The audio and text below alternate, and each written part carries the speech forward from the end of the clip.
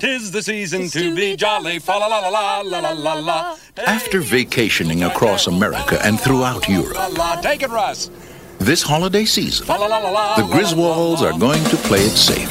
Clark, we're stuck under a truck. Oops. They're staying at home. I give you the Griswold family Christmas tree. Hope you're not getting sap all over your sweater, Clark. All Clark wants is a quiet, old-fashioned Christmas. Sorry. Got a little knot here. You can work on that. What he's going to get is the gift that keeps on living. Merry Christmas. His family. We didn't come to impose.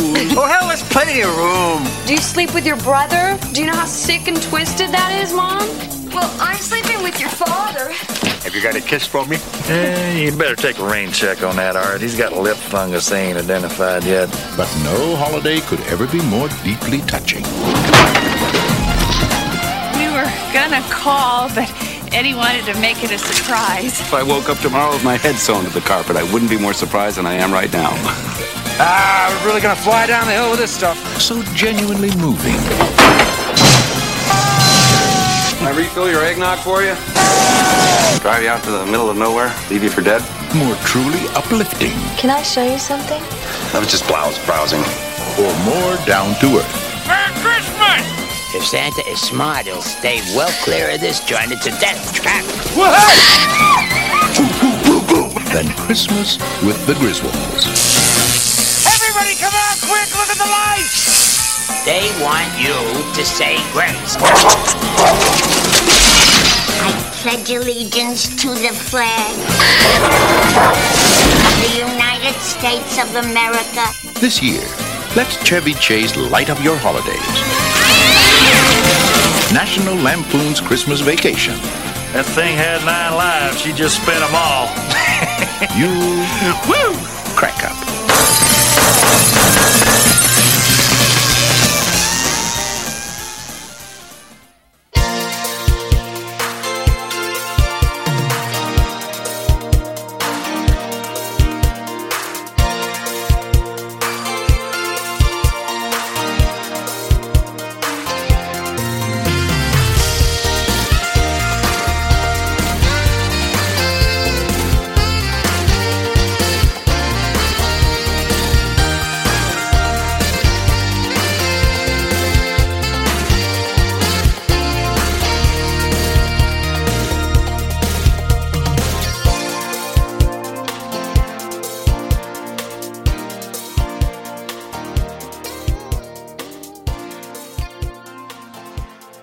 All right, welcome to Ticket Stubs and Cassette Tapes. You can find us on Apple Podcasts. You can find us on Spotify, YouTube, as well as Facebook and Twitter. Just look up Ticket Stubs and Cassette Tapes. You'll see our name. You'll see our logo.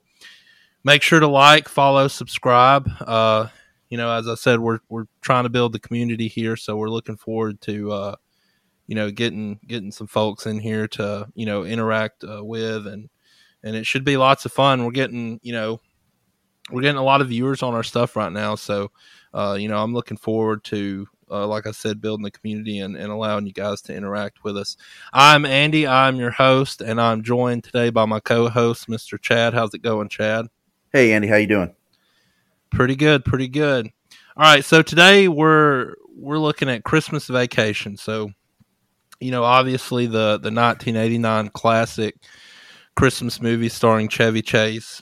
This is such a staple of this time of year. It's become really such an iconic classic movie. I don't know too many people who don't watch this movie this time of year. It's really become a big family film as well. So, it should be a lot of fun. I know that both Chad and I both really love this movie, so we're looking forward to it.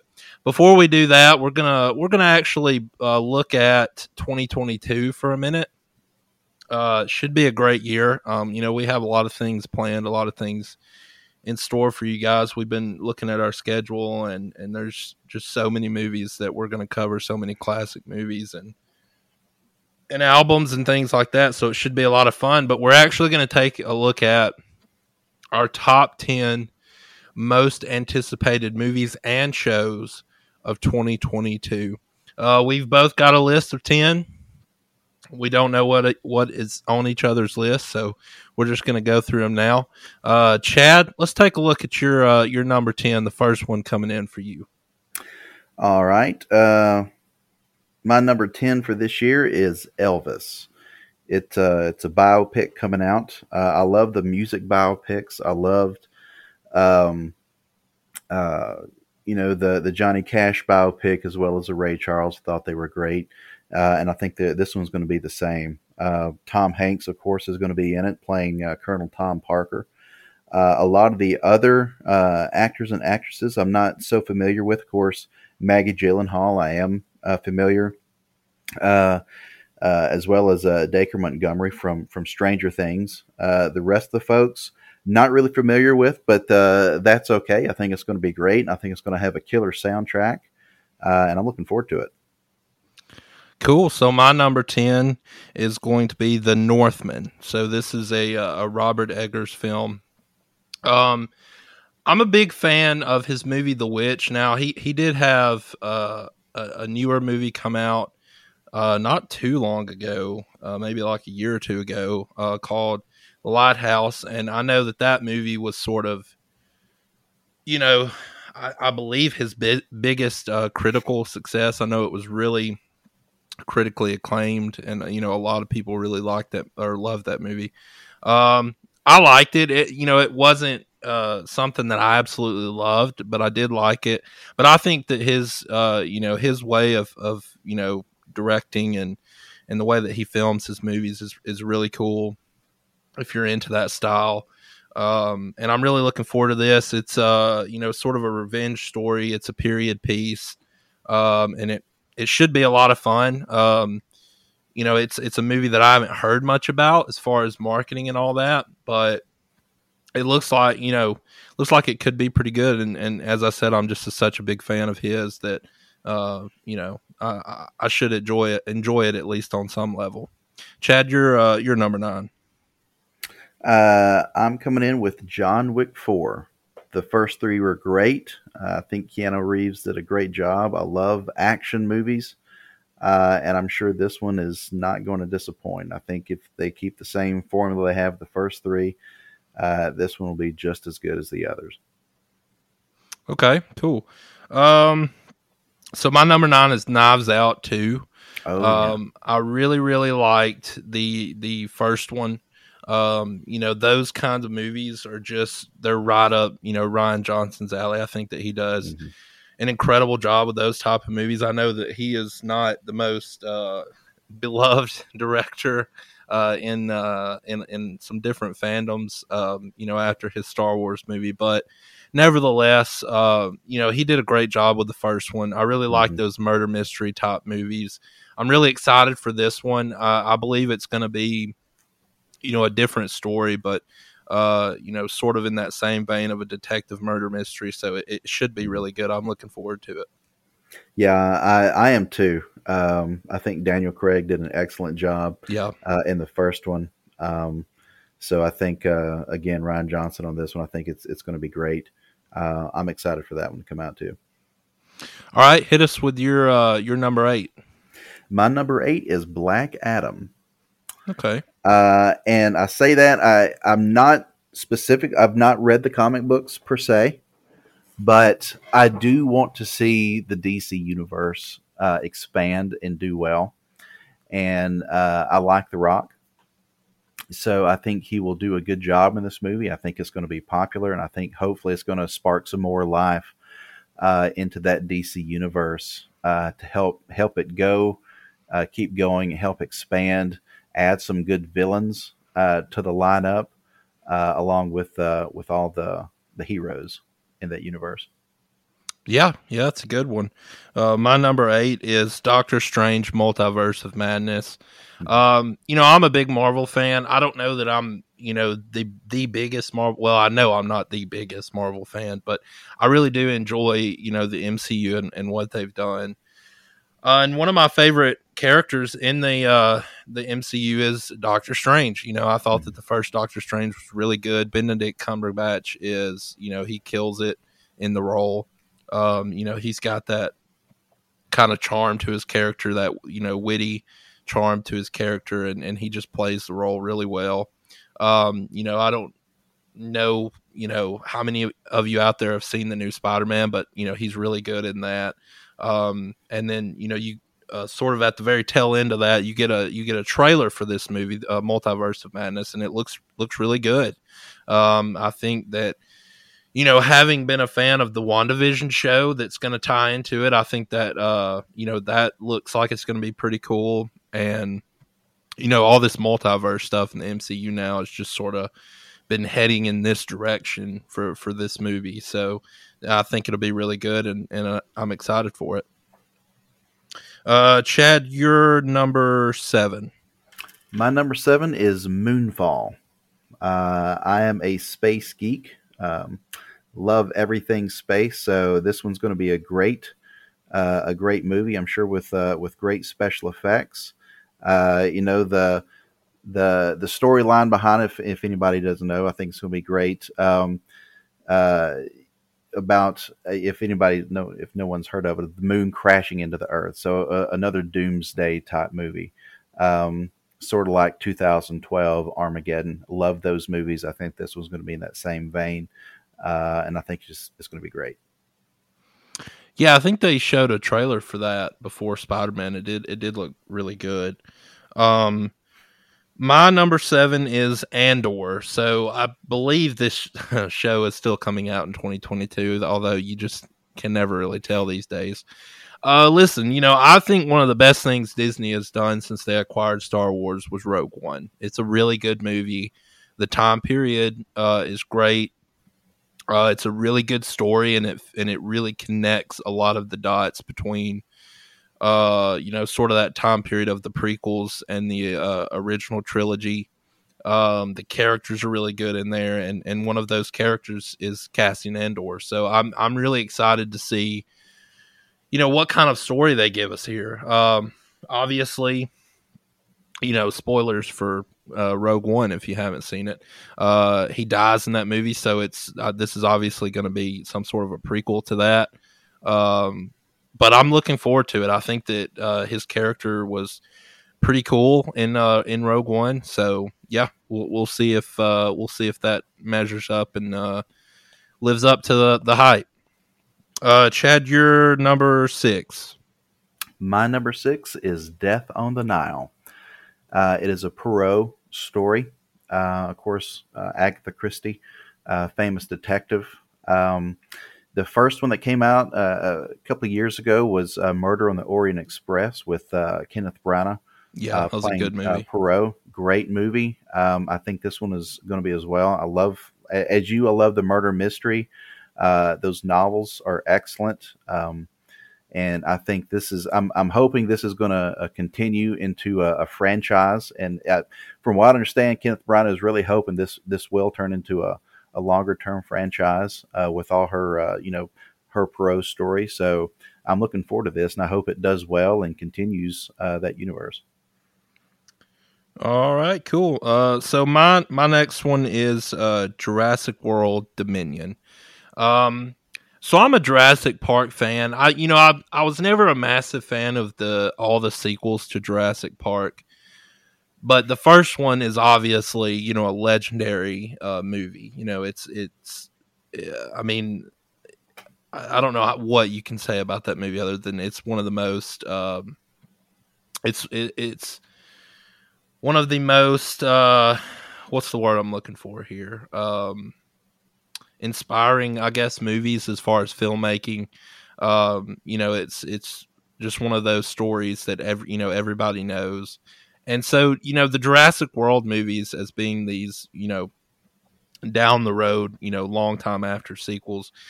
They've been pretty good. They've been solid. I don't think that they're like, the best thing ever made, but they've been fun. They've been really fun to watch. And of course, this new one is bringing back some of the older cast from Jurassic Park. So, I'm really looking forward to it. They released a prologue for it not too long ago, maybe like a couple of weeks ago, and it looked pretty good. Pretty cool. And so, yeah, I mean, we'll see if this, shapes up to be a pretty good movie. It's one of those sort of big blockbusters. So, you never can tell, but I think it'll be pretty fun, and I'm looking forward to it. All right, Chad, you're number 5. My number 5 is Uncharted. I think it's going to be a great action adventure movie. Tom Holland and Mark Wahlberg, great actors. I love the video game, and I love the premise. The trailer has come out. It looks great, and I'm hoping it does really well. And I hope I'm a fan of franchises, obviously. So I'm hoping this too turns into a well laid out franchise. Once I like something, I just want to get more of it. So you can never go wrong with franchise with me. So I hope this is the start of a long one. All right, my number 5 is Top Gun Maverick. Listen, I'm a big fan of the original Top Gun. Both Chad and I are, and this looks like it'll be pretty good. I mean, the trailer looks good. I know that we've waited a long time for this movie. It's very similar to, like Ghostbusters Afterlife. It just, seemingly kept getting pushed back, and now it's coming out, I believe, in the summer of next year. So yeah, I'm really looking forward to this. Tom Cruise coming back, he looks great, and like I said, the trailer looks great. I really love the shots of the new shots of them flying in the jets. I mean, it looks incredibly awesome, and so this looks like it's going to be a ton of fun. I hope it lives up to it, and maybe like you said with franchises, I don't know that Tom Cruise would be a part of it. Maybe he would, but if it could spawn some more movies, that'd be cool. It's like I said, the first one is such a classic that getting a sequel like this, it's pretty exciting. Hit me with your number 4. My number 4 is The Flash. Again, like I mentioned before, I'm a fan of the DC universe, and I hope this is going to be a great addition to it. And I think it is, from what I'm understanding from the storyline, from the comics, and especially bringing back Michael Keaton as Batman, one of the greatest to ever play that role. I think it's going to be amazing, I can't wait to see what they do with it, with the special effects, the storyline. I can't wait for this movie. I hope it again like Black Adam just energizes the DC universe and really spawns a lot more movies. But I think this one is going to be really good. All right, coming in at my number 4 is Stranger Things season 4. Listen, I'm a massive Stranger Things fan. I remember when the first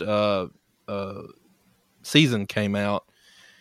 I jumped into it because it was a science fiction show set in the 80s with a very classic vibe to it, like 80s vibe to it, and so it looked awesome. And the story of that first season especially was like, I couldn't stop watching it. I mean, I don't really binge watch a lot of things, but I remember like legitimately binge watching that season when it came out, because it was just like you couldn't stop watching. The second season took a bit of a dip. It obviously wasn't as good, and the third one did as well, but the end of the season 3 was really good. I thought that sort of the cliffhanger it leaves us on was awesome. And it really set us up to where we have to see what happens in this next season. And it, Chad, you sort of made mention the other day, it feels like it's just been a decade since season 3 came out. So yeah.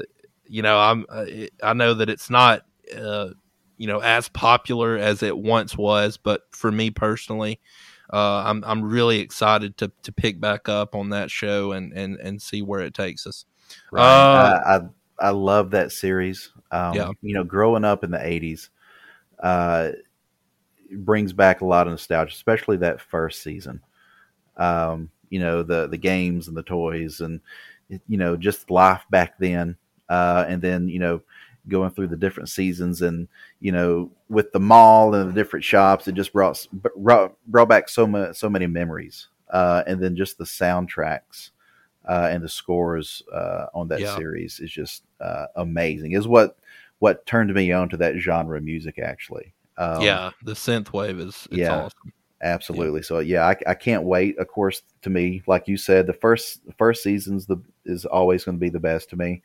But I hope this next season does look promising. So I can't wait to see where they go with it. Yeah, like you said, I mean, aesthetically, that show is incredible. I don't know that there has been anything else, at least modern, that has really captured that vibe, that 80s vibe, as well as Stranger Things has. It's again, it pulled me in because of the aesthetic of it, and because, like you said, of the soundtrack and the score, and sort of just the premise of it. But the story kept me going. It's a really great story, and like I said, I'm so excited for season 4 and what it's got to bring. All right, what's your number 3? Sonic 2. I really enjoyed Sonic 1. The first Sonic came out a couple of years ago. Of course, 90s. One of my first gaming systems was a Sega, and the game that came with the system was with the Sega Genesis was Sonic the Hedgehog. So put many hours into that game. And of course, from that game spawned a lot of different animated shows, of course, as well as comic books. So there's a huge universe out there to explore. And it looks like they're starting to dive into that with Sonic 2. Of course, Sonic 1 set the ground rules for it and set the base, introducing some major characters, especially at the end, with Tails being introduced in the after credit scene. Of course, in the trailer now that came out a few days ago, definitely going to be a part of it, as well as Knuckles and Eggman, and it looks great. And again, I hope this. I love franchises, and I hope this just keeps going on. I think there's a lot of material, a lot of source material they can really explore in the cinematic universe. Based on the comic universe. So I think it could be really interesting, and I hope it's really popular. So far, they're doing an excellent job with it. Yeah, so I mentioned to you the other day, I haven't even seen the first one, so I need to see it.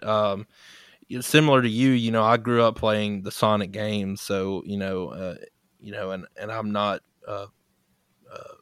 I guess I don't know that I've seen many video game adaptation movies. I've seen some, but kind of like you were saying, I've heard good things about the first one. I need to see it for sure. But I know you mentioned, how much you enjoyed it. So, that should be pretty cool. So my number 3 is the Batman. Listen, I'm a big fan of Batman. As far as DC goes, he is my favorite superhero within that universe. I'm a big fan of the Christopher Nolan trilogy. That is my favorite iteration of Batman, but kind of like you mentioned, like with Michael Keaton, I am such a big fan of his version. And so I think that based on what we've seen from this movie, as far as trailers, it looks good. Aesthetically, it looks very cool. The suit looks good. The Batmobile looks cool. It looks like it's going to be shot, in a sort of a really cool way. Very dark and sort of fits that vibe of Batman. The villains look cool with the Riddler and the Penguin. So, I'm excited for it. Who knows as to whether or not Robert Pattinson's going to be a good Batman. I mean, I think he will, but you never really know until you see it. But this has kind of become the thing with Batman. We're gonna reboot Batman every now and again and see different people's take on the character. And so, we're coming up on this version. And like I said, it looks good. It looks very comic book style. And so I'm excited for it, and we'll see how it holds up to the rest of them. Let's hit me with your number 2. The Batman. Oh, nice. So again, I'm like you. Anything Batman is going to be awesome to me.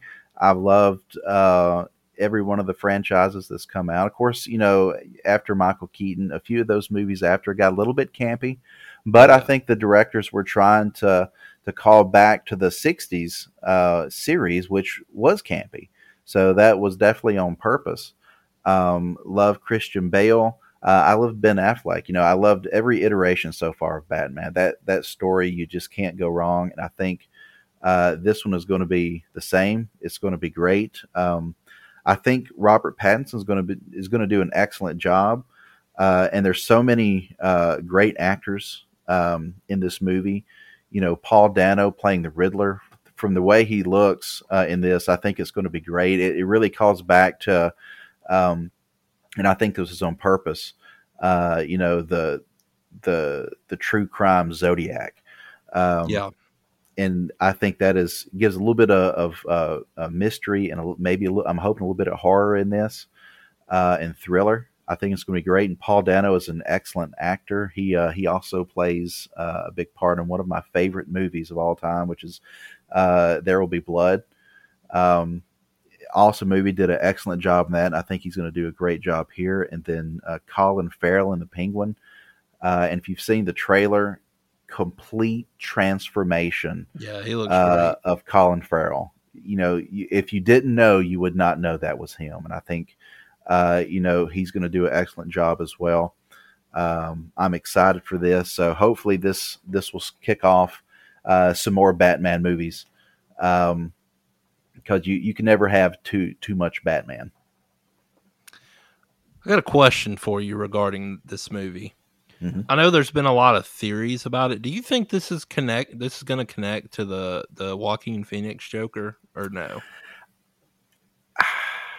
I think I feel that it will, and I hope it does. I love the Joker.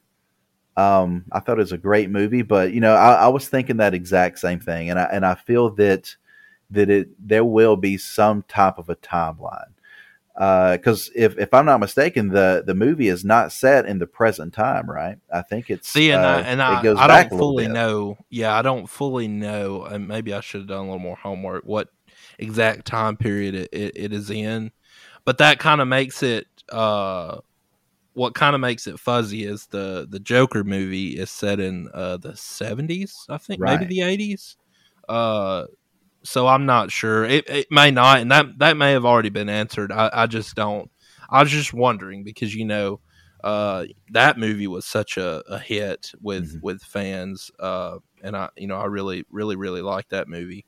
So I just didn't know if they were gonna attach him to any certain Batman or not. But who knows? Either way, like you said, and like I said, this looks really good.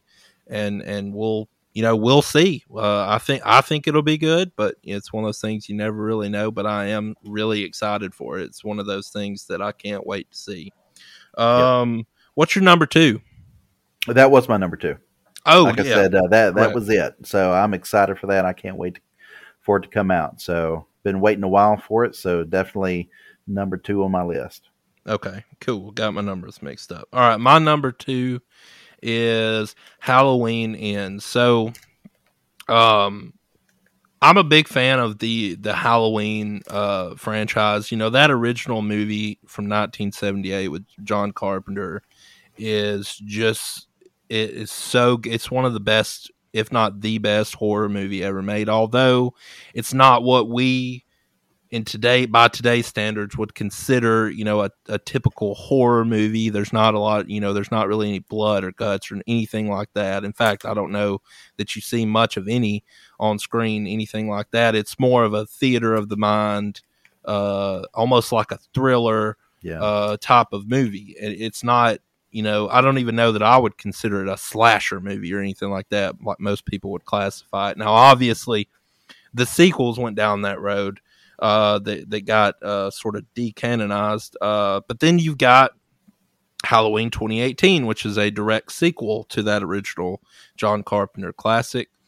And, I like Halloween 2018. I understand that, there's some people that had some issues with it. But, for me, it was fun. It was a fun throwback, bringing back, Jamie Lee Curtis, which I know she's already had been back once in the 90s, but I think 2018 did it far better than, in my opinion, than H2O did. And then you had Halloween Kills, which came out this year. Very divisive movie. It seems pretty split. Some people like it, some people don't. There's some plot lines in there that don't, are not entirely necessary, and it sort of drags the film down a little bit. I thought it was really fun. I enjoyed it quite a bit, to be honest. But I'm mostly really excited for this movie because it's sort of the end of this, at least saga. I'm almost 100% sure they're going to make more Halloween movies at some point. It's just a property that they don't have to spend a lot of money on, and it makes a lot of money for them. So, that's just the way businesses work. But I'm excited to sort of see this come to an end. This story of Laurie Strode and Michael Myers, and sort of get some closure on that story. Hopefully, finally, whether or not it will be good, it's probably on out of my entire list here. It's probably the one that's the most up in the air. It could go south, or it could be pretty good. So we'll see. Chad, what's your number one? Top Gun Maverick. I know you've already mentioned this one, but I am extremely excited for this movie to come out. Of course, a sequel to one of, if not my favorite movies of all time, which is Top Gun.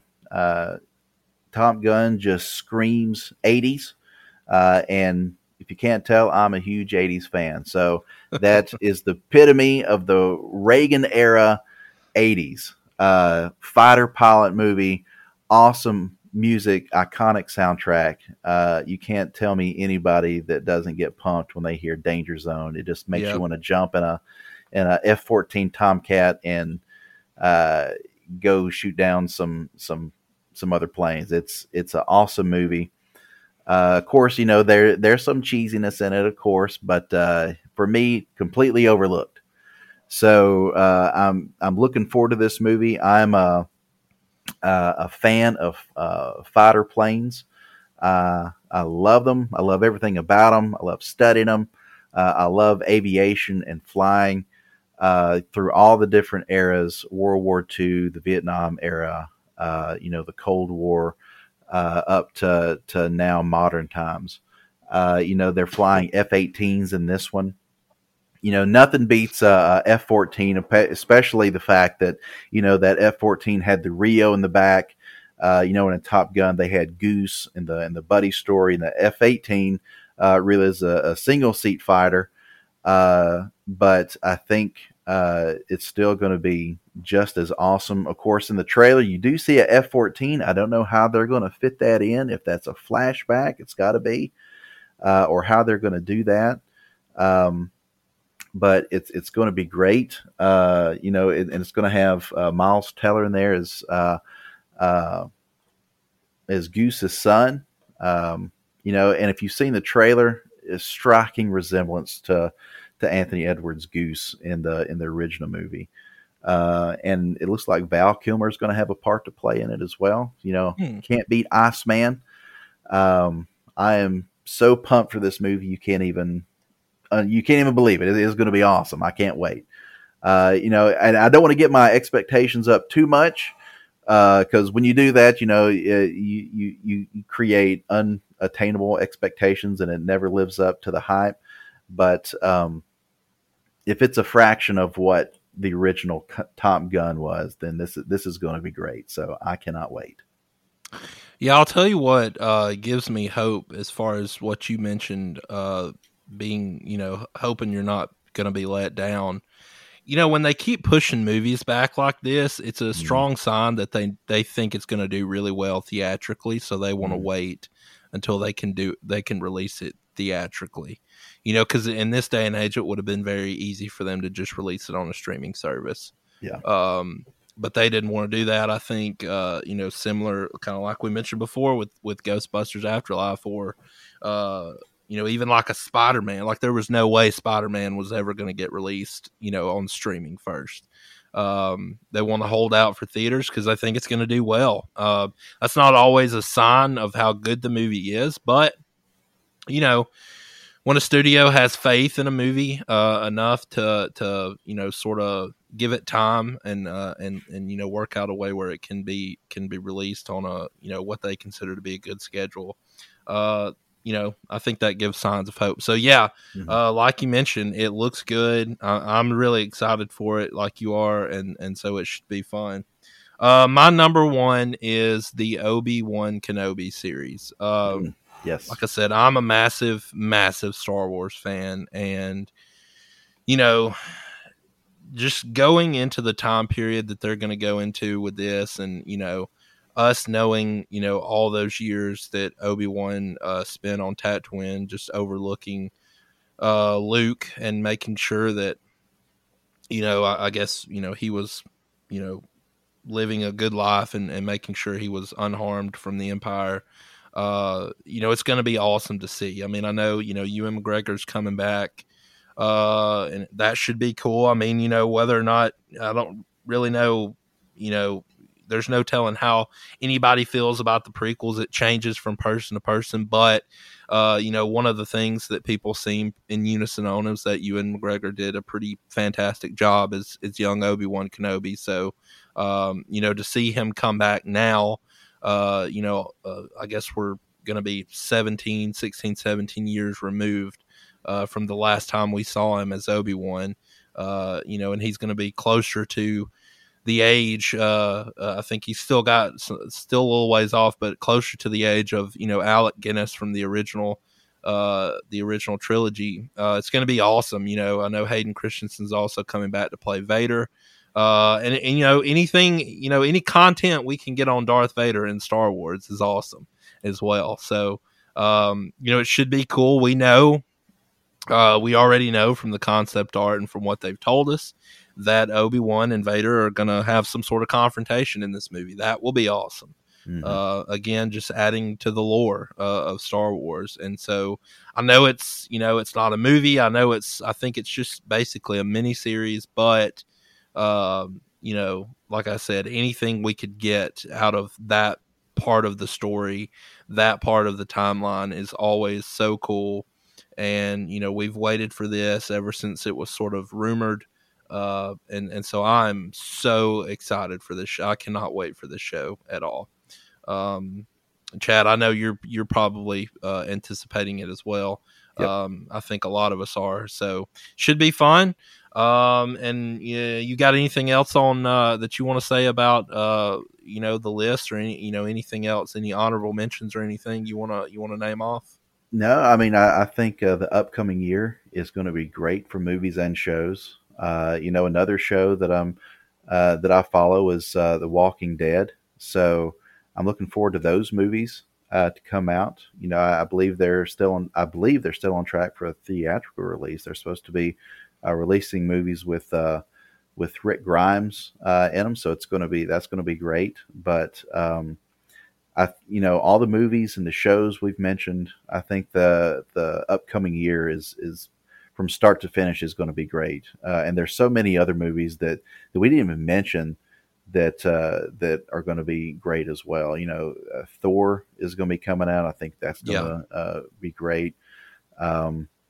It's going to be a good year for movies and shows, I believe. Yeah, and here's what's crazy about movies. There's always, at least a few things that jump up that you weren't really anticipating at all that turn out to be really good. So, you never know. That's the thing with movies. You never really know until we get to them. But yeah, should be a great year. I know for us here on the show, it's going to be a great year. We're going to be talking a lot of movies in general anyway. But let's go ahead and move over to Christmas Vacation. Like I said in the opening, it's just such a classic. It's become such a staple of the Christmas time of year for a lot of people. I know for me personally, almost everybody I know loves this movie. Almost every family I know watches this movie at least once every this time of year. Every year, in my own family personally, it's almost like this unspoken thing that in the month of December, we're going to sit down, one Friday, Saturday night, and we're going to watch Christmas Vacation. And we love it. Last year with COVID, there wasn't a lot of new movies coming out, obviously. So in order to basically stay alive, theaters were playing some classic movies. And so we actually had the pleasure of going and seeing this in the theater, which was so cool. And what was, pretty funny about that is obviously the theaters weren't allowing full capacity at that time, but the theater that we were in to see this was full from the standpoint of as many people as they would let into it. And that's for a movie that's, 30 plus years old. That's awesome. It doesn't really matter what it is, when people can sit at home and just, watch their Blu-ray of it or rent it on YouTube for $3 or $4. And instead they choose to go to a movie theater and see it just because they want to see it up on the big screen. And it's such a classic, that speaks a lot to this movie. I'm a huge fan of this movie. I've always been a huge fan of this movie. Like I said, it seems like over the last 10 years or so, it's become huge. Like, I don't feel like growing up it was as iconic as it is now. I don't know why that is. It just seems like it's just sort of just exploded over the maybe it's because younger people have discovered it. And it's like I said, it's such a family movie, or for most families watch it. So Chad, what about for you? I know that we're both fans of this movie, but why do you think that this movie has seemingly turned into this iconic Christmas staple every year? And what are your what's your opinion of this movie? This is by far my favorite Christmas movie. And like you said, it is a staple every year. This is going to be viewed multiple times, during the Christmas season. And like you said, in the theater, the amount of people that showed up to that just, solidifies its standing as just a timeless classic. It came out, in 1989, and still extremely popular. And I think the writing of that show, the music, everything about it. Of course, it is a true Christmas movie, right? And I think it addresses things that every family goes through, and it's hilarious. Of course, you can't go wrong with John Hughes. It's just the perfect Christmas movie to me. Yeah, so you mentioned John Hughes, so let's get into the sort of the making of this. So this movie was directed by Jeremiah Chechik. It was originally set to be directed by Chris Columbus, who, a lot of us know from, I think probably his most, famous movie would be Home Alone, which was written by John Hughes. He also did Gremlins and Goonies, I believe. So, I mean, he, obviously he did some legendary movies that we all know and love.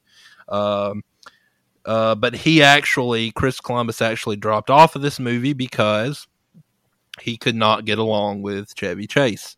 And we'll talk a little bit about Chevy Chase here in a little bit. There's sort of an interesting conversation there, I believe, with about Chevy Chase. But like you mentioned, they're written by John Hughes. He also wrote the first two movies. Don't really think he wanted to come back to write this one unless I think he said that he didn't want to do it unless he could actually write a good story or find a good story to sort of play off of. And, he pulled a story that he had written for the National Lampoon's magazine, I think in the early 80s. And he did that.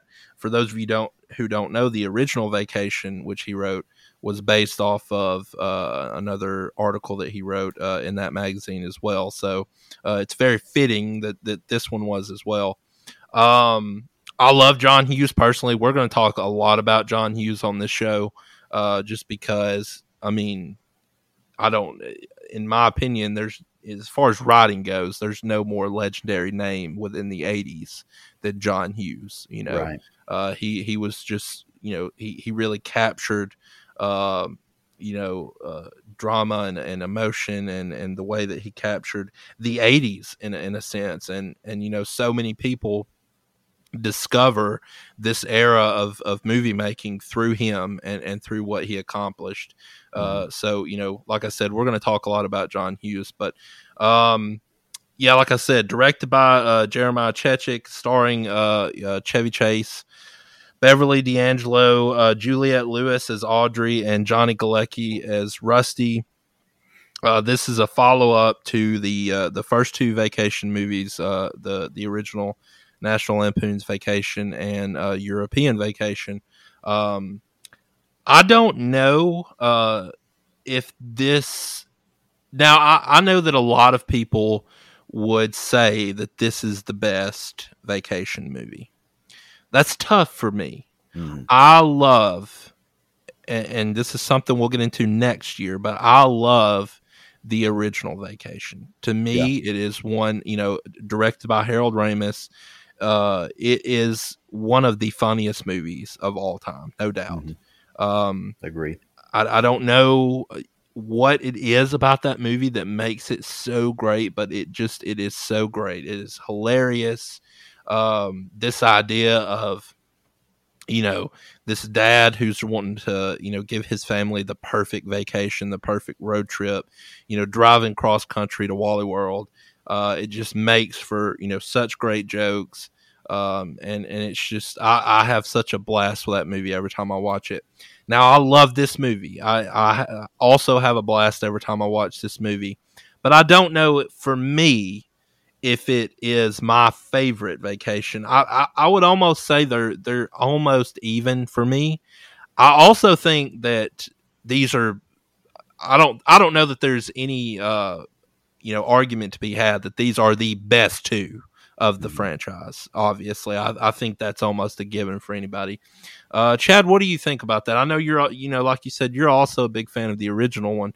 Right. How does this one hold up to that one for you? I think it's different. To me, I wouldn't put one. I'm a huge fan of the original. Like you said, is so funny.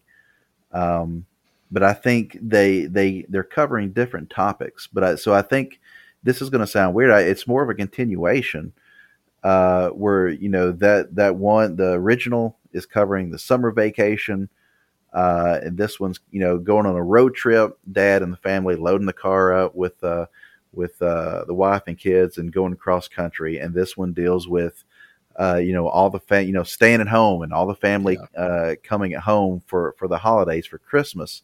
So I think they're tackling different things. Yeah, it's almost like this one is a spinoff, almost. Right. Even more so than just a sequel. It's more of a spinoff. Exactly. Like I said, almost like a continuation. You could say, well, and it is. It's the same family, same universe. Of course, the kids always change from movie to movie. My favorite part about this one, as far as the kids go, Audrey and Rusty, is the fact that in the first Vacation, it's very obvious that Rusty is the elder of the siblings. Mm-hmm. In the second in the European Vacation, in the second movie, it's also pretty clear that he is the older of the two. In this one, Audrey is almost like several years older than him. I mean, it's like he's like, I don't know, he may be like 12, 11 or 12, and she looks like she's 16, 17 years old. So it's kind of funny that, you know, obviously it's almost a joke within a joke of those movies that they don't even try to keep consistency with those two characters. But yeah, it's and I think funny. She's older in Vegas Vacation as well, is she not? Maybe so. I haven't seen that one in closer. A long time. But I've just always thought it was funny that not only do they not ever look anything alike in this one, they actually almost flipped ages.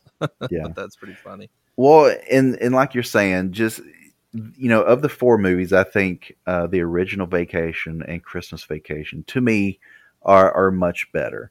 And I can be wrong, but for me, it comes down, you know, the jokes in all of them are funny. Chevy Chase is hilarious, one of my favorite comedians. So his brand of humor is great. But for me, what I think causes these two to stand apart from the other two, I think is going to come down to John Hughes, like you said, in his writing, in that these two, I think, are more relatable than the other two. You know, not every family is going to go on a European vacation. Not everybody is going to go on a Vegas vacation.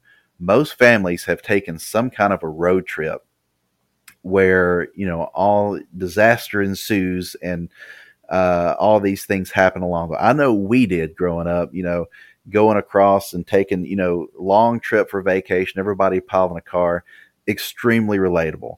Same thing with the Christmas Vacation, the family coming in, everybody packed into one house. You know, tensions flare up and all the different things that come up, and you always got the crazy relatives, you know, part of it. And I think what gives these two the charm is just the relatability of the two situations of the road trip, summer vacation, and the big family Christmas Vacation, as opposed to the other two. The other two are great movies, great films. They're funny. Great jokes, great writing, but I think for me, that's why these two stand apart. Yeah, that's a really good point. I know for this one specifically for Christmas Vacation, you know, like you said, everybody can relate, or you know, most people can relate to. You know, you have Christmas going on. You got, you know, if you got big families, you got, you know, it just seems like it turns into this disaster. There's always family members you don't like or annoy you. You know, in Clark's case, in Clark Griswold's case, you know, his in-laws and you know, some of the older folks in their family, it just seems like he's trying to make the perfect Christmas happen, you know, similar to like he did in the original Vacation with the perfect vacation. He's trying to make the perfect Christmas happen, and this family just seems to not be lining up with what he's trying to do, and it's making him crazy. But yeah, like you said, they're relatable, and maybe that's why, you know, maybe that is why this movie has become what it has become. You know, is that it is extremely relatable. You know, when you think about Christmas movies across, you know, pretty much forever, you know, there's a lot of movies about, you know, Santa Claus. There's a lot of movies about, you know, maybe some kind of love story, or, you know, you know, something like A Christmas Story, which, you know, is, you know, about a kid and his perspective of Christmas and trying to get, you know, the present he really wants, which is relatable. You know, you have movies like Home Alone, which I guess technically is not, I mean, it is a holiday movie, but, you know, it's sort of unrealistic. So you have all these Christmas movies that a lot of times deal with some unrealistic things, or you know, sort of in that frame. And then you have this movie, which is very not only realistic. Well, I mean, obviously there's things that happen in this movie that are over the top, but it's relatable though. Like you said, you know, everybody's got a family. Everybody has people within that family that drive them insane or a little out there.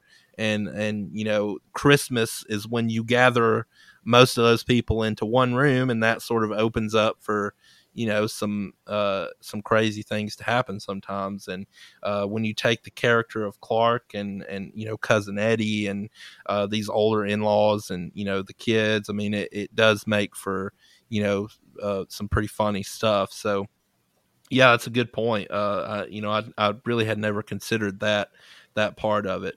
So let's talk a little bit about Chevy Chase. Now, you mentioned he's one of your favorite actors.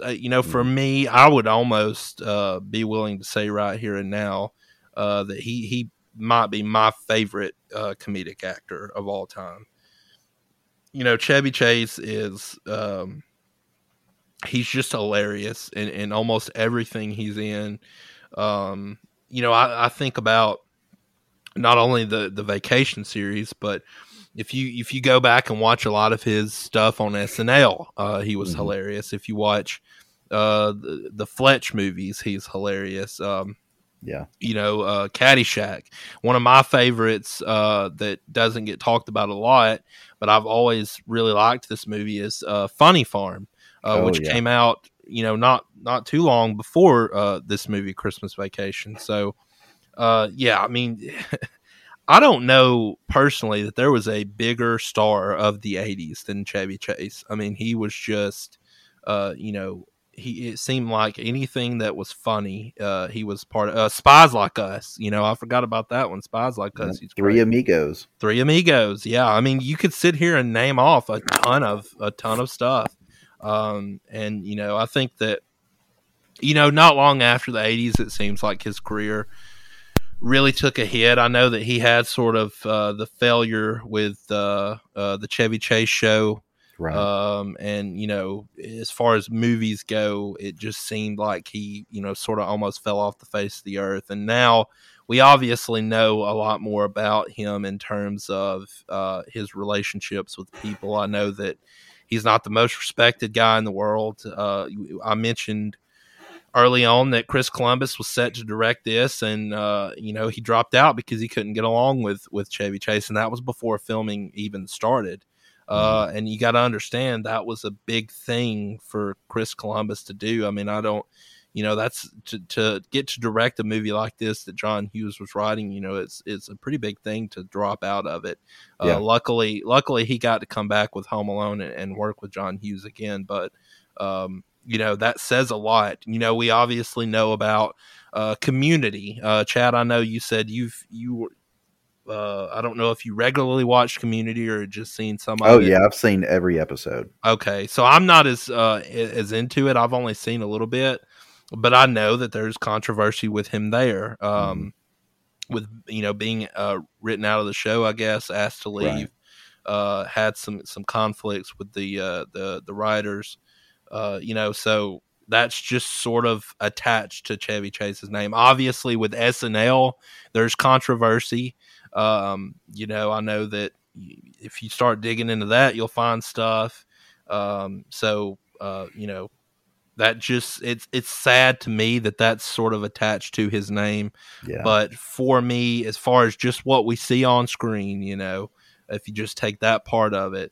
He is one of my favorite comedic actors. He is hilarious. The way that he plays any character that he plays, it's just a brand of comedy that you almost do not see at all anymore.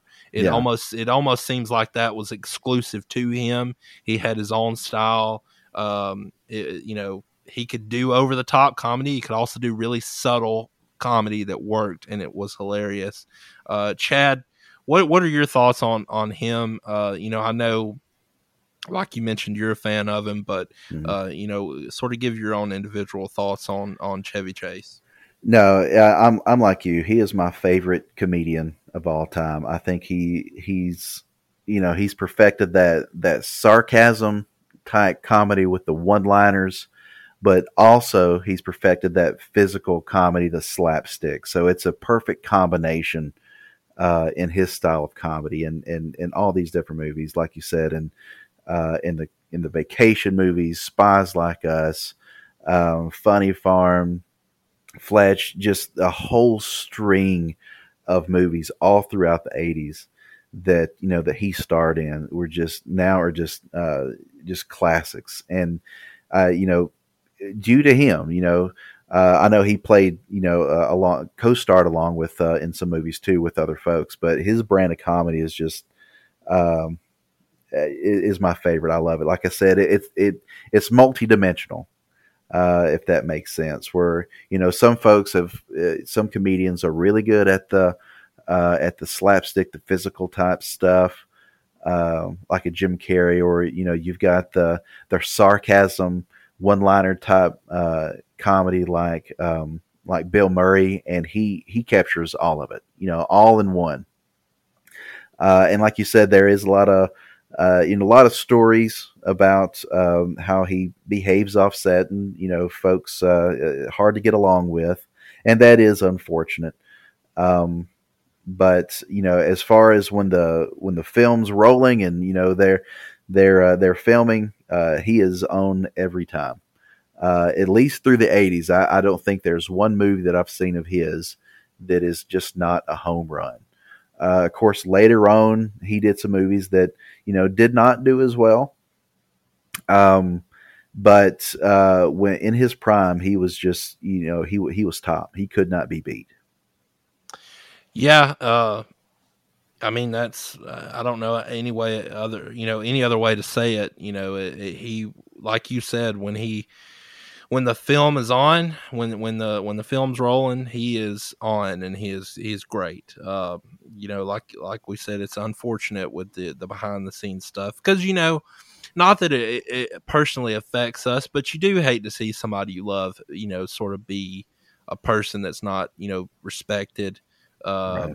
You hate to see stuff like that, but there's similarities there between him and Bill Murray. Bill Murray sort of has that reputation of being somebody who people don't love to work with, interestingly enough, he and Bill Murray had a dispute on SNL. I believe he left SNL, and Bill Murray sort of took a spot in the cast not long after he left, and when he came back to guest host, they had a physical altercation. And I know that now, they're I don't know that you would call it friends, but they I've heard tell of them playing golf together and all that. So it seems like they've made amends. Obviously, they did Caddyshack together, but there are similarities there. We've talked a little bit about Bill Murray and sort of that reputation that he has, and he's just one of those guys that you don't ever know what he's going to be like personally, but whenever the film is rolling, he is also on. So there are similarities there.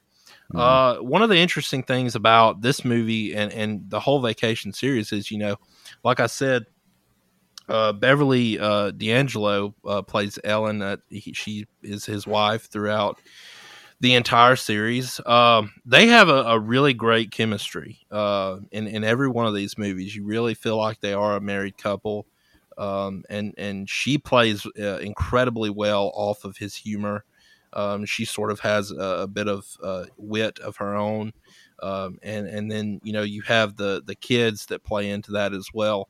When you look at the character of Rusty in this movie, Johnny Galecki, I thought he does a funny job for such a young kid.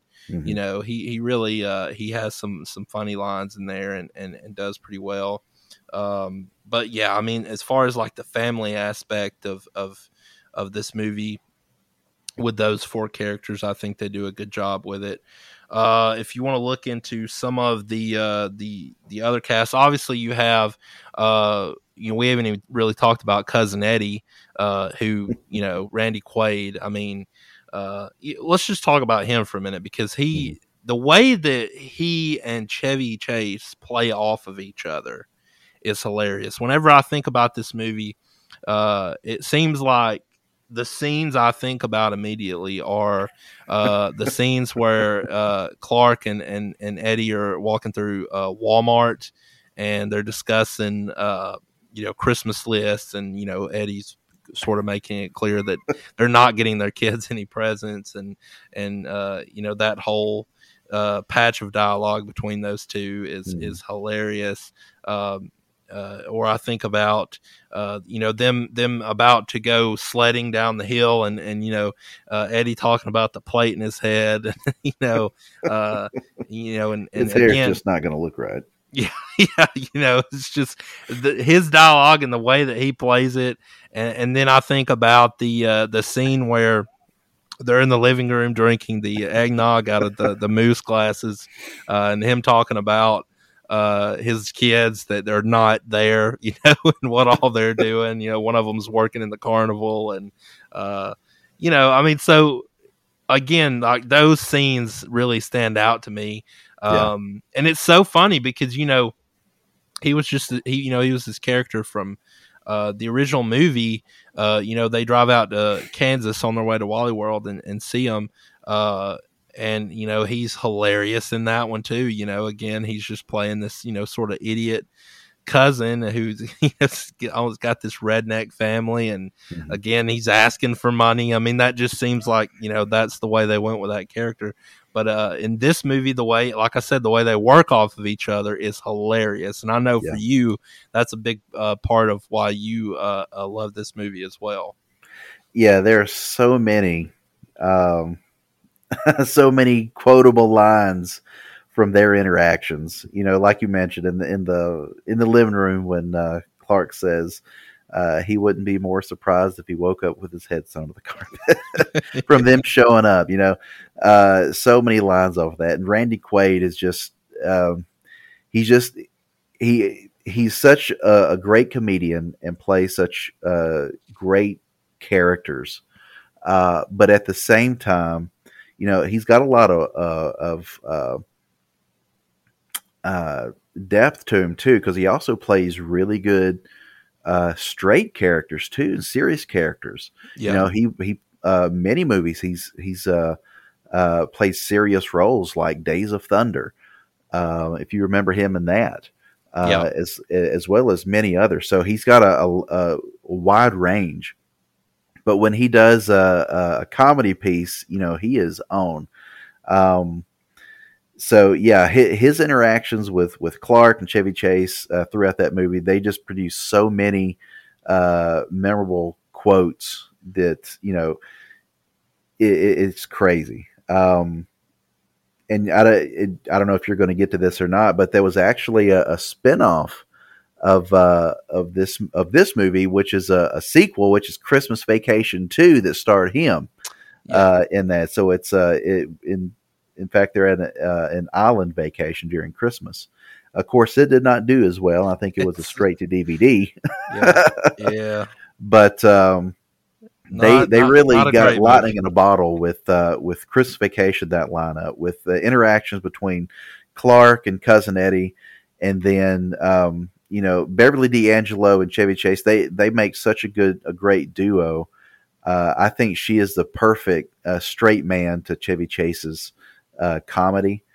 But even the other characters, Julia Louis-Dreyfus in this as well. Of course, from Seinfeld, probably my favorite television show, Seinfeld, and from that, before Seinfeld came out, right? So, of course, she's an SNL alum too, but a lot of great actors and actresses. E.G. Marshall, a great actor. Diane Ladd. Gosh, there's so many to name. Is it Doris Roberts from Everybody Loves Raymond, right? Yeah. So just a ton of different stars in this movie. But yeah, everybody played their own part. Everybody just knocked it out of the park.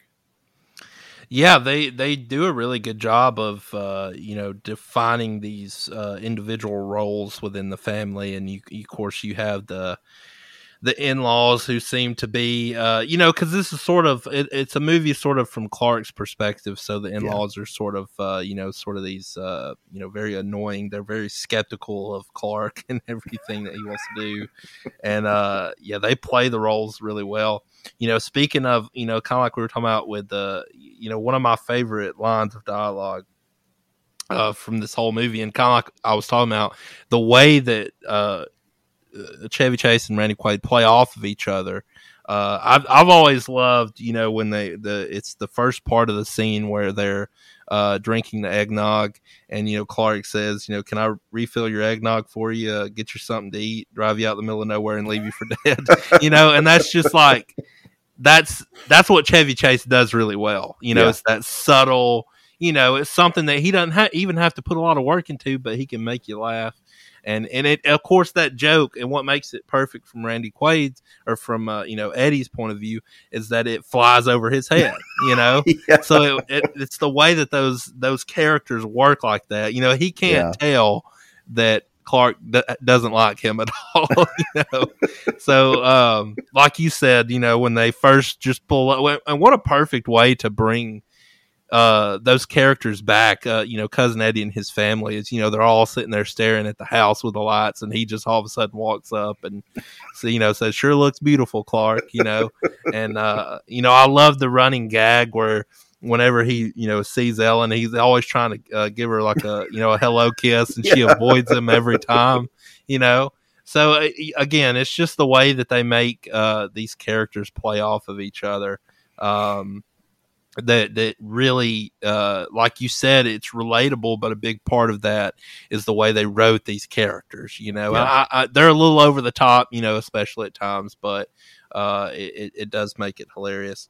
Like you also mentioned the whole subplot with the neighbors, with Julia Louis-Dreyfus, and the way that they seemingly they hate Clark, obviously, because he's an idiot, and then the way that all these things keep happening to their house. The one of the lines that gets quoted all the time is, "Why is the carpet all wet, Tide?" And she's like, "I don't know, Margot." And it's funny that even those characters who don't get a ton of screen time get quoted. That's sort of how classic this movie is. Well, they're complete opposite end of the spectrum from what the Griswolds are, right? The Griswolds are this all-American middle-class family, and Julie Louis-Dreyfus's character and her partner they're more on the upper end, more snobbish. That it's just the opposite end of the spectrum, which is a great creates the conflict. Yeah, that's a good point. They're sort of the they're sort of the people who you have the character of Clark who's, he's got seemingly just disaster all around him. And they're the ones who live next door who witness it. And it's obvious that they just think he's an idiot the same way that we think Cousin Eddie's an idiot, right? So it's kind of funny how that, they're sort of the outside people looking in. And it like you said, this is just this really interesting subplot that works really well. Another scene, while we're talking about scenes that I've always loved, is the dinner scene, right? Yeah. So you have like the funny sight gag of cutting open the turkey, and it's obviously just ruined. It's horribly cooked. But one of my this may be if one of my absolute favorite lines from the movie is when Clark is just trying to put some Christmas spirit into the kids, and he says, "I heard over the scanner that they spotted Santa Claus and all that." And of course, again, it flies straight over Cousin Eddie's head, and he's like, "You serious, Clark?" And it's funny because. And just the look that Clark gives him. Right. It's like, you idiot. I it's like, as dumb as I know you are, I thought that even you would pick up that was, I'm not being serious. But again, it sort of goes back to what you said about it being relatable. I feel like we all have somebody, obviously not probably to the same level of a Cousin Eddie, but we all have somebody that we know at least that is kind of like that, is somebody who a little out there, a little crazy. And if you don't, maybe you're the Cousin Eddie. Yeah, that's a good point. If you're listening to this right now, thinking, I don't have one. Well, you might want to take a look at your own life there. But yeah, we talked a lot about the extra family that is in this movie. John Randolph plays Clark's dad, Clark Sr., and Diane Ladd plays Nora, Clark's mother. E.G. Marshall plays Art, and Doris Roberts plays Frances, which is Ellen's parents. And then Miriam Flynn, we haven't talked about her. She plays Eddie's wife, and I believe she's his wife throughout every movie that they're in. So that stays consistent. So, and then you also have, we haven't talked about Lewis and Bethany. Oh yeah. Now I forget do you remember how they were related to the family? I guess they were just an aunt and uncle somehow. I believe so. I believe on oh gosh, on Ellen's side is how they're related. Yeah, I don't know if it just comes out that, or if that's just derived from the dialogue. But I believe they're aunt and uncle on Ellen's side. Well, the series doesn't have the best history with explaining stuff like that to us, because it's really hard. It's Cousin Eddie, but it's other than Clark saying he's my brother-in-law or something to that effect, you would never really know exactly how he's the cousin. Well, I believe Ellen and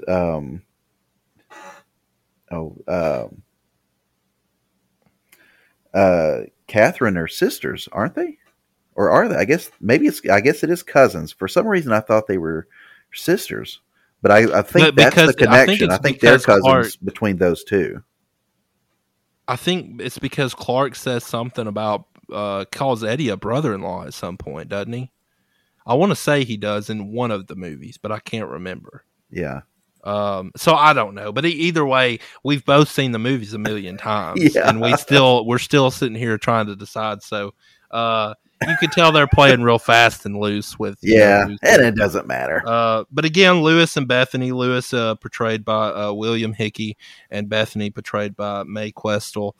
They're really good. Lewis also is a big part of some of my favorite stuff in this movie, with lighting the tree on fire, and it's Clark's face when he comes in there and sees that the tree is just in shambles.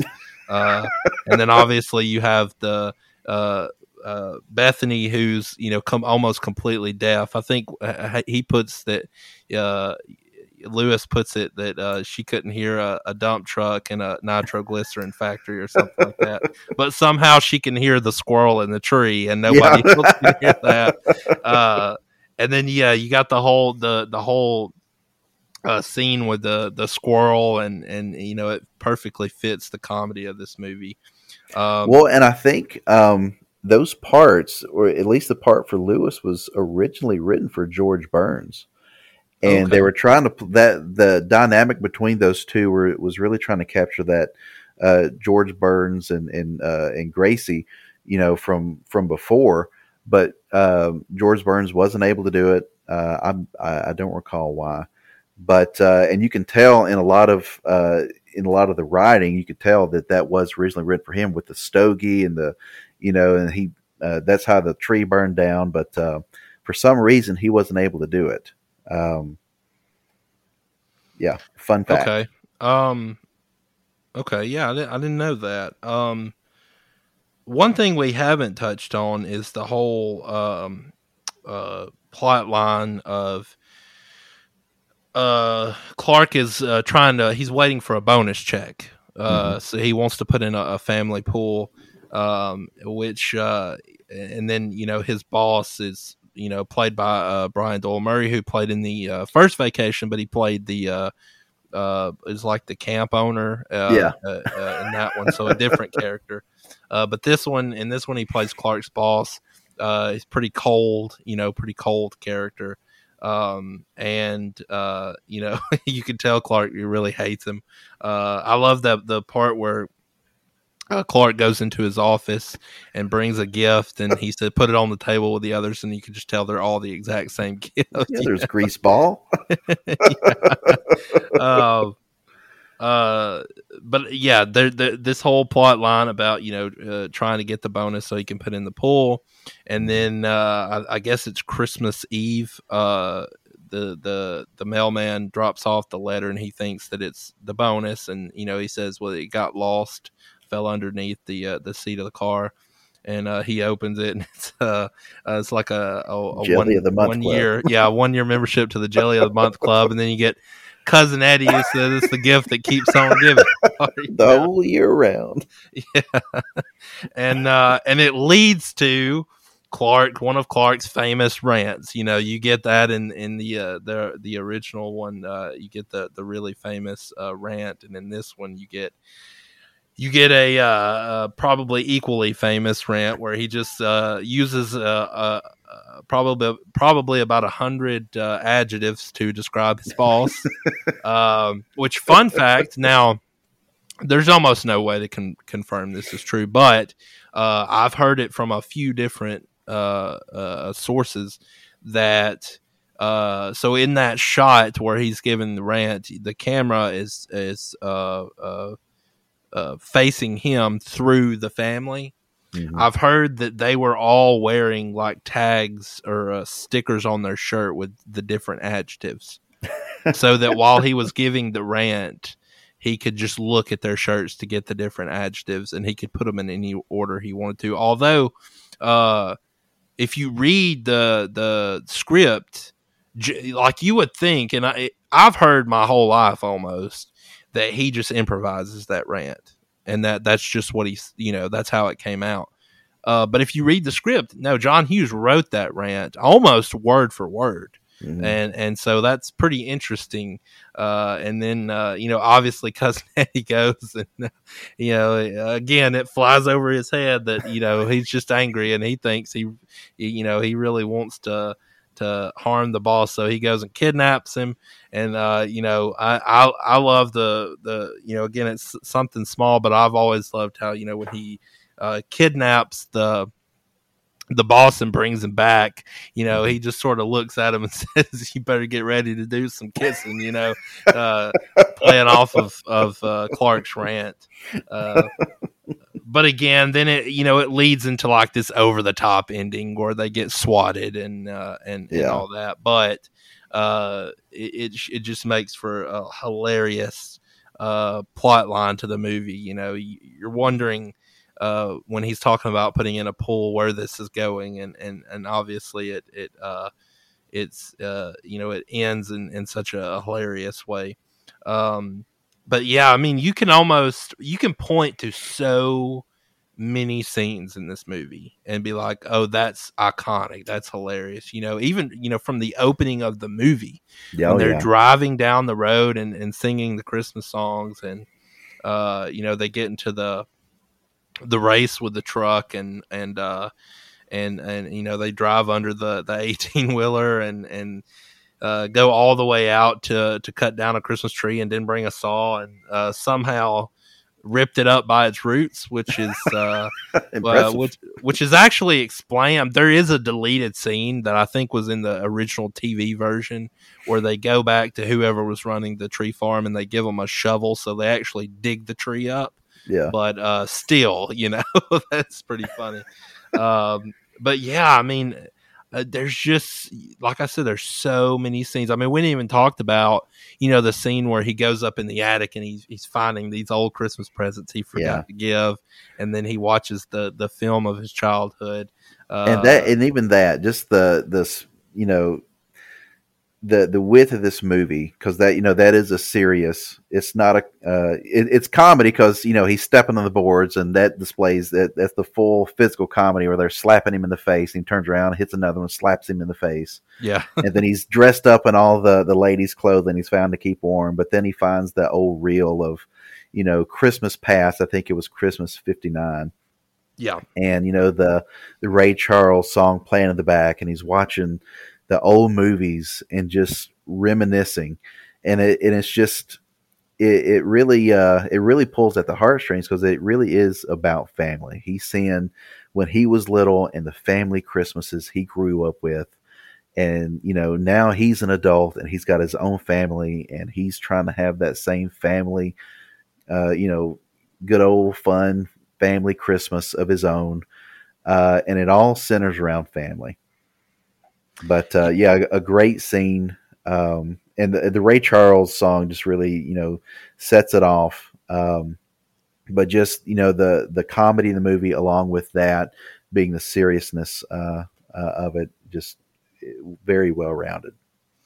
Yeah, they do a good job. Like you said, especially in that scene, sort of hitting a different tone, and that's something that sort of like I mentioned early on. That's something that John Hughes does really well, Mm-hmm. right? He does really good with these these characters, and giving them all a feeling. You don't really watch any John Hughes movies, and the characters are not pretty well developed and don't have some sort of good personality traits to them.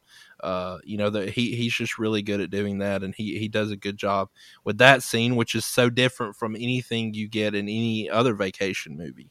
Mm-hmm. Like you said.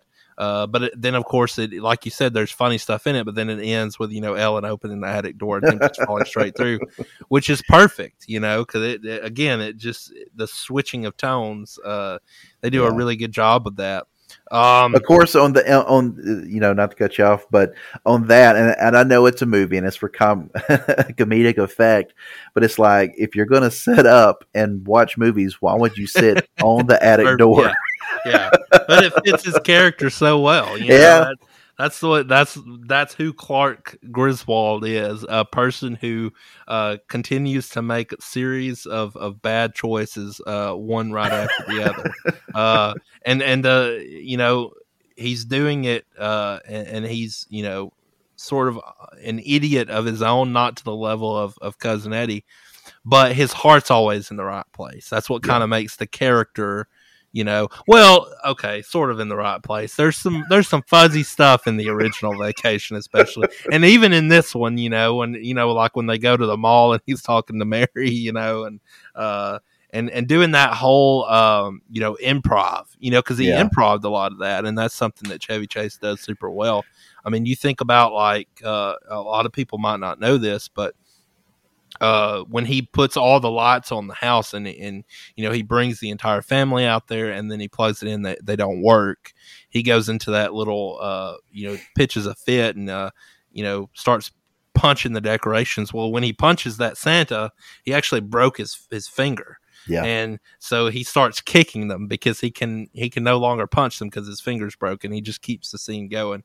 And that's one thing that Chevy Chase does extremely well, is just the improv.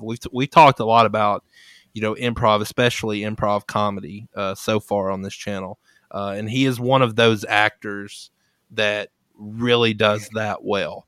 You want to keep the film rolling when Chevy Chase is on screen doing stuff, and just his resolve just to keep going, to keep that scene going. I mean, he broke his finger, like you said, but he didn't want to waste that take, so he just starts kicking them. So, and he didn't want to ruin that scene, so he kept going with what he could do, and they were able to use it in the final cut. Yeah. He is one of those actors that like we said, when the film's rolling, he's on, and that's something he does incredibly well. I'm not sure exactly how much of this movie or any of the movies he's in, I'm not sure how much he's improvising and how much is scripted that he sticks to, but he's great in that area. So this movie, I guess we've talked a little bit about the tone difference. The original Vacation, and we haven't talked a lot about the other two installments with European and Vegas, but I mostly wanted to, and I don't want to talk a lot about the original Vacation because we're going to cover that movie, but there is a tone difference, right? So I mentioned sort of briefly that in the original Vacation, other than the fact that it's not a holiday movie, his character is a little bit different. Like there's this whole subplot with like him seemingly trying to cheat on his wife, and like again he seems to be doing this all for his family, so his heart is sort of in the right place most of the time. But that movie as well, if you just want to look at like an audience standpoint, that movie is not a family movie. It's a little more I don't really know the word I want to use, adult, I guess, centric, whereas this one is a little more family centric. It's still got some of the risque sort of factors to it, but some of the language. But the interesting thing about that is I've noticed a lot of people watch the TV version. Yeah. So it cuts down on some of that. Now I have the Blu-ray, which is basically the unrated version. But even still, if you watch the Blu-ray of this movie versus the Blu-ray of the original movie, there's a difference. Now I'm willing to bet, and I'm sure you are too, that a lot of that has to do with Harold Ramis directing the first one. He was a little bit more of that kind of director where he would make his movies definitely more adult centric. But I just kind of wanted to mention that because I do think no matter sort of how you feel on that one way or the other, that's another big reason as to why this movie has become such a staple, because families can watch it. You can watch it with your kids for the most part. Yeah. And I know every family is different, but I know with me personally, my niece and nephews love this movie. Like they want to watch Christmas Vacation every year just as much, if not more, than the adults do, which is crazy to think about. Something that came out so many years before they were even born, but it is crazy how that works, and how this movie, out of every entry, has sort of fit in that mold of it. It kind of is a family film, at least to some degree. I mean, you have any other thoughts on that? No, I agree. Excuse me. It especially being, a Christmas movie. There's a set time that you're going to bring this movie out and watch it every single year, right? With the original Vacation, great movie. You can watch that anytime, but when it's Christmas time, you're getting out Christmas Vacation, and watched it, growing up till now, like you said, watching it with the family. And a funny thing about that, like you said, most people watching it is the TV version, which is heavily edited. Right. Watching it with the family, like I said, growing up watching it, the whole family watching it together, and then we watched the DVD version with mom and dad, and it was a little bit different with the language because it was unfiltered. So watching that, and there's a couple of scenes that there's some big ones in there, especially during the rants. With specifically with Danny Kaye being mentioned. But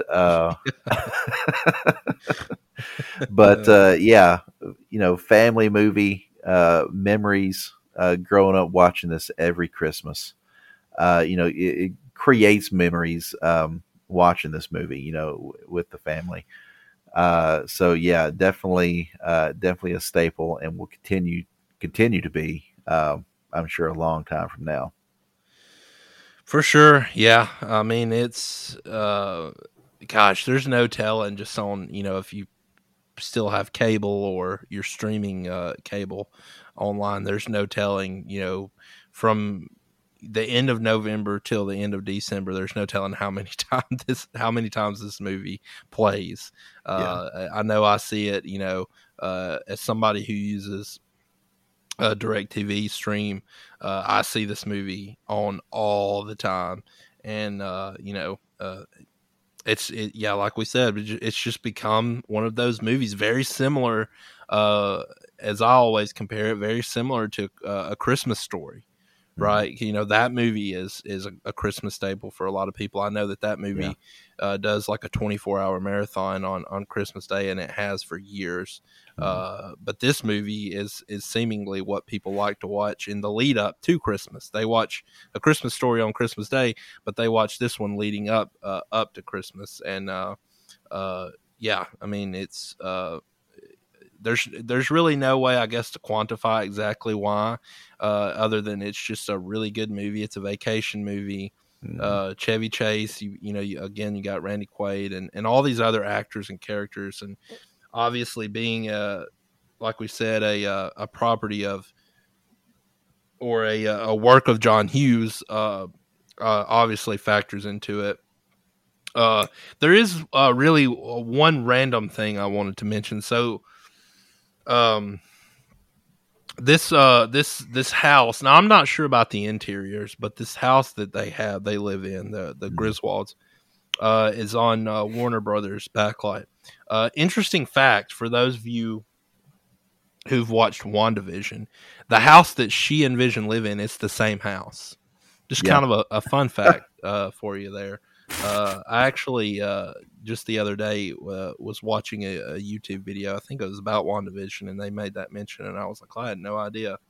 But just a fun fact for you. I don't know that there's much more to talk about with this movie. I think we've covered a lot of it.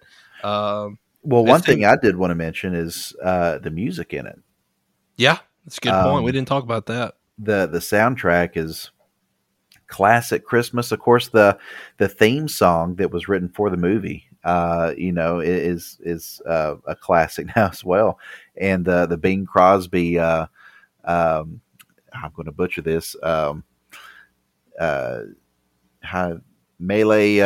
Kalikimaka. Oh, Mele Kalikimaka. Yeah, I'd never heard that before watching the movie, but yeah, now every song in there is just, you could play that, nothing but that soundtrack around Christmas, and I would be happy.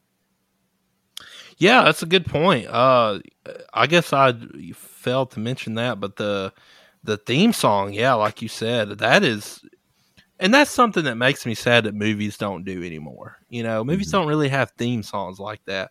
That is it is an iconic, opening title theme song, sort of right up there with Holiday Road, by Lindsey Buckingham. And, he was approached to do the theme song for this movie, but he declined it.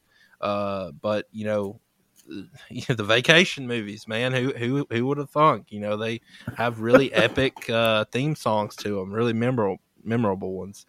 That's a good point. I hear that song that you were talking about, the Mele Kalikimaka. I hear that on the radio every year at Christmas, and it makes me think of this movie. Yeah, exactly. I think that's why it's on the radio. But yeah, that's a good point. I mean, obviously, there's some, some of the Christmas regulars that you hear in some other movies in this. But yeah, that's a good point. This is just I like Christmas movies. Now, I don't like I'm not one of those people that's just going to watch every Christmas movie just because it's centered around Christmas. But if it's good, right, and it's a quality movie, I enjoy it. And this is, like you said, I think this is, definitely my favorite Christmas movie. I think it's probably a lot of people's favorite Christmas movie. And I so look forward every year to watching this movie around Christmas time. Like I said, it just really wouldn't feel like Christmas to me if I haven't properly sat down and watched Christmas Vacation at least once every year. Yeah. And so, it's like I said, I don't know what more we could say about it. Although, almost after every show that we record, I listen back to it. And I'm like, you know what, we forgot to mention this one thing or not, but I think we've covered this one, pretty well. It's a hilarious movie. Again, Chevy Chase is just he's going to go down as one of the best comedic actors of all time, and he really takes this movie and runs with it. It's one of his better ones, and so that's Christmas Vacation. Like I said, guys, for 2022. We're looking to have a really big year. We've got a ton of stuff lined up. If you love, classic movies, specifically the 80s, this is going to be, you're probably going to want to listen in, or if you're a Star Wars fan, you're probably going to want to listen in. We're going to do a lot of cool stuff, and I'm really looking forward to it. It's going to be a lot of fun. Like I said, we're on Apple Podcasts, we're on Spotify, we're on YouTube, and we're also on, as far as social media goes, we're on Facebook and Twitter. All you got to do is search Ticket Stubs and Cassette Tapes. You'll see us there. You'll see our logo there. Like I said, give us a like, follow us, subscribe. Make sure that you follow along. We're going to be releasing plenty of stuff. And, hey, Christmas is in a few days. Enjoy it. Merry Christmas to everybody. We hope you, have great, happy holidays with you and your families. And we hope you have a great start to the new year. And we'll see you after the new year. This has been Ticket Stubs and Cassette Tapes. I'm Andy, and he is Chad. And we will see you next time.